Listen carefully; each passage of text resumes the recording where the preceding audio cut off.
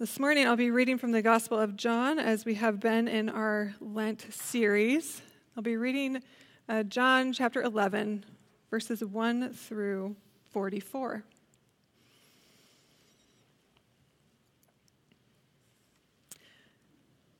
Now a man named Lazarus was sick. He was from Bethany, the village of Mary and her sister Martha. This Mary, whose brother Lazarus now lay sick, was the same one who poured perfume on the Lord and wiped his feet with her hair. So the sisters sent word to Jesus, "Lord, the one you love is sick." When he heard this, Jesus said, "This sickness will not end in death. No, it is for God's glory, so that God's Son might be glorified through it." Now Jesus loved Martha and her sister and Lazarus. So when he heard that Lazarus was sick, he stayed where he was 2 more days. And then he said to his disciples, "Let us go back to Judea." "But Rabbi," they said, "a short while ago the Jews there tried to stone you, and yet you're going back?" Jesus answered, "Are there not 12 hours of daylight? Anyone who walks in the daytime will not stumble, for they will see by this world's light. It is when a person walks at night that they stumble, for they have no light." After he had said this, he went on to tell them, "Our friend Lazarus has fallen asleep, but I'm going there to wake him up." His disciples replied, "Lord, if he sleeps, he will get better." Jesus had been speaking of his death, but his disciples thought he meant natural sleep. So then he told them plainly, "Lazarus is dead. And for your sake, I am glad I was not there, so that you may believe. But let us go to him." Then Thomas, also known as Didymus, said to the rest of the disciples, "Let us also go, that we may die with him." On his arrival, Jesus found that Lazarus had already been in the tomb for 4 days. Now Bethany was less than 2 miles from Jerusalem, and many Jews had come to Martha and Mary to comfort them in the loss of their brother. When Martha heard that Jesus was coming, she went out to meet him, but Mary stayed home. "Lord," Martha said to Jesus, "if you had been here, my brother would not have died. But I know that even now God will give you whatever you ask." Jesus said to her, "Your brother will rise again." Martha answered, "I know that he'll rise again in the resurrection at the last day." Jesus said to her, "I am the resurrection and the life. The one who believes in me will live even though they die, and whoever lives by believing in me will never die. Do you believe this?" "Yes, Lord," she replied, "I believe that you are the Messiah, the Son of God, who is to come into the world." After she had said this, she went back and called her sister Mary aside. "The teacher is here," she said, "and is asking for you." When Mary heard this, she got up quickly and went to him. Now Jesus had not yet entered the village, but was still at the place where Martha had met him. When the Jews who had been with Mary in the house, comforting her, noticed how quickly she got up and went out, they followed her, supposing that she was going to the tomb to mourn there. When Mary reached the place where Jesus was and saw him, she fell at his feet and said, "Lord, if you had been here, my brother would not have died." When Jesus saw her weeping, and the Jews who had also come along with her also weeping, he was deeply moved in spirit and troubled. "Where have you laid him?" he asked. "Come and see, Lord," they replied. Jesus wept. Then the Jews said, "See how he loved him." But some of them said, "Could not he who opened the eyes of the blind man have kept this man from dying?" Jesus, once more deeply moved, came to the tomb. It was a cave with a stone laid across the entrance. "Take away the stone," he said. "But Lord," said Martha, the sister of the dead man, "by this time there's a bad odor. He's been in there for 4 days."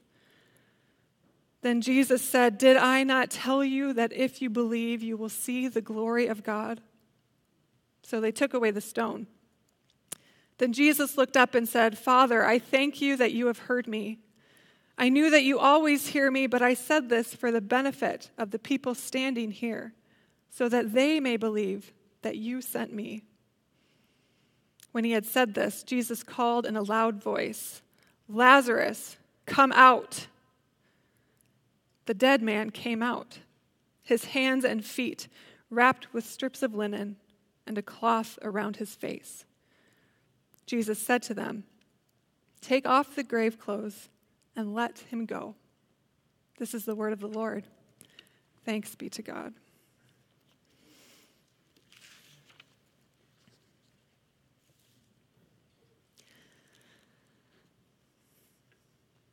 The Presbyterian pastor and poet J. Barry Shepherd was spending time in St. Thomas in the U.S. Virgin Islands one winter. And he writes that on one day, one of the stray dogs that hung around the house that we stayed in caught one of the wild chickens that roosted in the trees. The dog toyed with the chicken for a while, kind of munching and chomping and nuzzling at it, and then left it lying in the driveway. He goes on, "I assumed the poor beast had expired until it began to give out a series of long, low moans, to which its family in the trees responded with all sorts of squawks and shrieks and cackles. When the bird was finally still, he went over with the gardener to check it out. The rooster laid there on the ground, head in the dust, legs up in the air, seemingly quite dead. The gardener bent down to pick it up, but as soon as he touched one claw, the bird was on its feet, in the air, flying and squawking down the road and up into the nearest tree." He writes, it's as if the whole thing had been some kind of game. He teases, maybe this was a show they put on for the island tourists. We've become so familiar with this idea of resurrection that it's hard to imagine a time before Easter. It's difficult to put ourselves in the shoes of Jesus' disciples, of Thomas and Martha and Mary and Lazarus.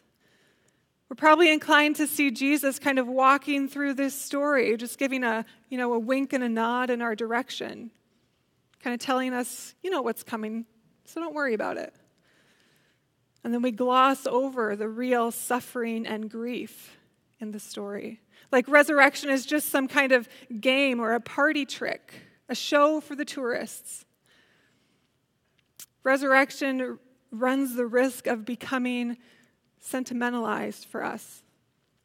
The stuff of wall hangings and Easter greeting cards. The stuff of gravestones and eulogies, reserved only for the end of life or for Easter. But this passage in John helps us to put some skin and bones on the idea of resurrection again. But we won't encounter the skin and bones of resurrection until we come to terms with the real skin and bones of suffering and grief that pervade this story. The first sign of grief comes from Thomas. And Thomas is resigned to the powers of death. Jesus and his disciples heard the news that Lazarus was sick. Now, Jesus loved this man and his sisters, but he's in no hurry to get there. After a couple of days, Jesus finally tells his disciples, let's go back to Judea. But Rabbi, they said, last time you were there, they tried to stone you. And now you want to go back? Going back to see Lazarus and his sisters would put Jesus in danger. Going back would put Jesus' disciples in danger. But Lazarus has died now, and Jesus tells his disciples that they need to go back so Jesus can wake him up. The promise of resurrection is sparked in that moment. But that doesn't stop Thomas from muttering under his breath to the other disciples, I guess let's go too. We'll die with him. Different interpreters are inclined to hear Thomas differently. in this statement. Some read this as a resolute, self-assured statement, like Thomas is puffing up his chest, mustering his courage and resolve, like some kind of Braveheart-style rallying speech before battle. It's a nice picture. It doesn't really seem to me to fit with the Thomas who we know from Scripture. Thomas is a kind of realist in the group. He doesn't sugarcoat things. And he's not exactly known for his rock-solid faith. It's a bit of a gray cloud, really. So he's probably not rallying the troops like Braveheart, but more likely sulking away, muttering under his breath as the disciples turn from Jesus to go pack up their things. A lot of good it's going to do us to see Lazarus. We'll just end up dead like him. Thomas is a picture of the real skin and bones of resignation and a deep desire to avoid death. Thomas is all of us who, seeing death and its power, are resigned to its power, and so try very hard to stay far away where we're safe. But here I mean more than literal death, of course. I mean also the powers of death that encompass everything that leads a way that steals life. Things like oppression, self-doubt, social isolation, and fear and anxiety and loss, and we could go on. We hear Thomas's muttering on our own lips when we avoid difficult conversations for fear of disrupting the peace. It's the thinking that, if I bring up faith or politics or race or sexuality, then I know an argument's going to happen. Someone's going to slam the door and leave. There are a lot of folks in our congregation right now going through our denomination's report on human sexuality. And Thomas' thinking would have us come to this report and say, well, I guess we can't avoid these issues anymore, but probably it's going to end up fracturing our denomination, if not our church. Thomas' thinking is a giving up before the fact. We inhabit the skin and bones of resignation and a deep desire to avoid all the powers of death, just like Thomas. As the story goes on, Jesus and his disciples get to Bethany, where they find Martha and Mary, the sisters of Lazarus. They are another embodiment of grief. They put skin and bones on if only thinking. First, it comes from Martha. She had heard that Jesus was near, and so she left the house to go meet him. Now, it's been 4 days since Lazarus died, which in the Jewish mind means that he is really, truly gone. That after 3 days, his soul would leave from hovering over his body, and his soul would go to Sheol, the place where the dead wait for the resurrection. It's been 2 days since Jesus and his disciples left to travel to Bethany, and as they approach, they can hear the sound of cries from far off. Because Jewish folks in ancient times don't mourn with a sniffle and silent tears. They mourn in loud cries and heavy sobs. They have professional mourners, actually, in the mix to help embody and give voice to the grief of the family. The first greeting that the disciples receive after their long journey, it's not a welcome and a hug. It's an accusation of sorts. Kind of, what took you so long, Jesus? Martha approaches Jesus as the wailing of the mourners pours out of the house, and in her own grief, she says, Lord, if you had been here, my brother would not have died. She expresses faith that Jesus may still be able to do something about it. Her sister Mary repeats this later on when she comes out of the house and collapses in front of Jesus. Lord, if you had been here, my brother would not have died. This is both faith in the real power of Jesus to do something for them, but it's also an embodiment of if only thinking. If only we could go back and do things differently, he might be okay. If only you had hurried up, Jesus. If only you came when we told you he was sick. If only is a desire to rewind the clock, a desire born out of deep grief. Martha and Mary are all of us who, experiencing deep grief and hurt, replay in our minds all the things that would be better if we could just rewind the clock. In 2019, the magazine The Atlantic published an article entitled "On 9/11, Luck Meant Everything." In this article, the author tells about how seemingly trivial decisions on that infamous morning ended up sparing people's lives. Michael was a chef at the restaurant on the top of the World Trade Center. Usually he's at work by 8:30 in the morning. But that day he decided just to stop and get new eyeglasses at the shopping center underneath the World Trade Center. And so he survived the terrorist attacks while 72 of his restaurant coworkers did not. Another man was supposed to be on one of the flights that were hijacked. But he missed his flight that morning because he twisted his ankle. The article is filled with story after story of people who narrowly missed becoming part of that death toll. But for everyone in that article, every story in that article, there are many more families left wondering why God had not intervened for their loved ones that morning, even in just the tiniest ways. If God had only turned one more red light on their way to work, if God had only made them to spill their coffee so they had to go home and change their clothes, if only God had shown up in the tiniest ways when their loved one could be counted among the so-called lucky.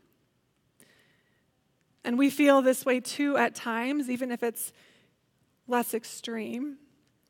If only I had not raised my voice or sent that angry text or ignored that call, then I might still have that relationship. If only I had gone to the doctor sooner, they might have caught the signs earlier. If only elected officials around the world had made different decisions last year at this point. If only people followed the advice of healthcare professionals, then we might not be in this situation. If only. Lord, if only you had been there, my brother would not have died. In their grief, Mary and Martha are the skin and the bones on all of our if-onlys. And finally, Jesus is a picture of the skin and bones of grief. When despite knowing what was about to happen, he is overcome with grief. After Mary had collapsed in front of him, she wept, and Jesus was moved in the depths of his heart for the loss of the sisters, but for his own loss of a dearly loved friend. "Where have you laid him?" he asks. And taking him to the place where Lazarus was buried, Jesus is overcome with his own grief, and he weeps because the friend who he loved so deeply is dead. The message of this story is not to buck up and not worry. The message of this story is not to put on a happy face and pretend like everything's going to be okay. Jesus, who knows what he is about to do, still weeps for the loss of his friend. There is no wink and a nod. There is true, deep grief. Later in the Bible, we read the words, "Where, O death, is your victory? Where is your sting?" It is right here. It is right here where Jesus weeps. Jesus is the skin and bones on the real suffering and grief that's occasioned by death and all of its forces. Jesus is the embodiment of the reality that lament and hope are held together. Both are an act of faith in God. Now, until we see ourselves in these people and their words and actions and hopes and fears, we may not see Jesus in the present tense. He'll remain safely in the past where we can get a 2D picture of him, giving a wink and a nod as he sets off to see Lazarus. We'll miss the skin and the bones that inhabit a world of grief, a world of resignation to the powers of death, a world of if-onlys and wanting to turn back the clock, a world where God is allowed to weep. Resurrection in the Bible will look more like a party trick, something maybe that will only happen in the future, which was Martha's problem, by the way, that resurrection was only a future hope for her, as it was for all Jews at the time. As long as we miss the skin and bones that inhabit this world of grief, we will miss resurrection life because we won't see our present need for it. But once we come to grips with all our griefs and our losses, when we hear Thomas and Martha and Mary and even Jesus' cries in our own mouths, then we will see all the more clearly the one who is resurrection and life. Jesus tells Martha, "I am the resurrection and the life. The one who believes in me will live, even though they die. And whoever lives by believing in me will never die." Do you believe this? In Jesus, God's promise of resurrection and life is breaking into the present. Jesus takes a future promise and makes it a present reality. He puts skin and bones on it. Jesus is the skin and bones of resurrection and life. Resurrection moves toward the place of death and grief. Resurrection now goes to the place where Lazarus' body is decomposing, where there is no sign of life, only the stench of death. Resurrection says, "Take away the stone. Didn't I tell you that you would see the glory of God?" Resurrection says, "Lazarus, come out. Come out of the dark and cold place where you've been left to rot. Come out to the warmth and the sun. Come out to life." The resurrection of Lazarus is, of course, a foreshadowing of what would happen when the resurrection and life himself was placed in a tomb. But the resurrection of Lazarus is also different from Jesus' own resurrection. It's provisional in a sense. Because, of course, Lazarus would die again. Maybe even quite soon after this story, because if you keep reading on, what you see is that there's a plot by religious leaders to cover up what Jesus was doing, to make sure that Lazarus stayed dead. Because the powers of death do not give up so easily. The future promise is breaking into the present, so that Thomas and Martha and Mary and Lazarus and all who saw it would believe that Jesus is who he says he is, the resurrection and the life. So that they would believe resurrection and life is not only something for the future, but also a present reality. A present reality with skin and bones on that they could reach out and touch. For all those who inhabit the skin and bones of grief, the raising of Lazarus is the assurance that in the end, death will not have the final word. Life will.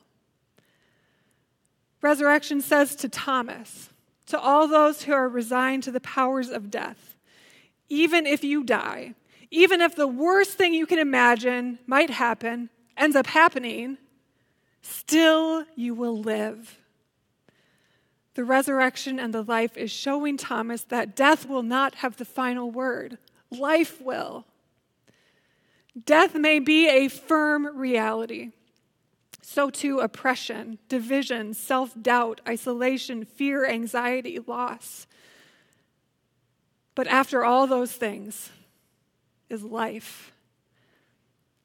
This is Christ's word to us as well, in our resignation, in our anxiety. And as many of us continue on through this human sexuality report, if we fear for what it means for the future of our denomination, the future of our church, even our own families, Christ's word to us is that resurrection and life are just as sure as death and division, not only for the future, but in the present tense as well. Resurrection says to Martha and Mary, to those who stay up at night thinking, if only, there is no rewinding the clock. There is no going back. There is only the future breaking into the present. The resurrection and the life is showing Martha and Mary that death will not have the final word. Life will. There's no going back to life before death. There is only moving forward into life despite death. Their brother comes out, squinting in the light of daytime, probably wondering what on earth was happening to him. Still in his grave clothes, maybe still smelling a little off. But he has no words. Lazarus remains silent in the story. John records no story about what it's like to die and come back to life. Wouldn't we love to hear Lazarus' side of this story? I know we would, because Christians buy up books about this stuff like they're candy. But for John, what it's like to die is so far from the point of this story. John is far more interested in what it is like to live. In Jesus Christ, resurrection and life have skin and bones on. The one who is the resurrection and life is at the center of this story. But he is also at the beginning and the end. The one who is the resurrection and the life is the hope of ages past and our hope for years to come.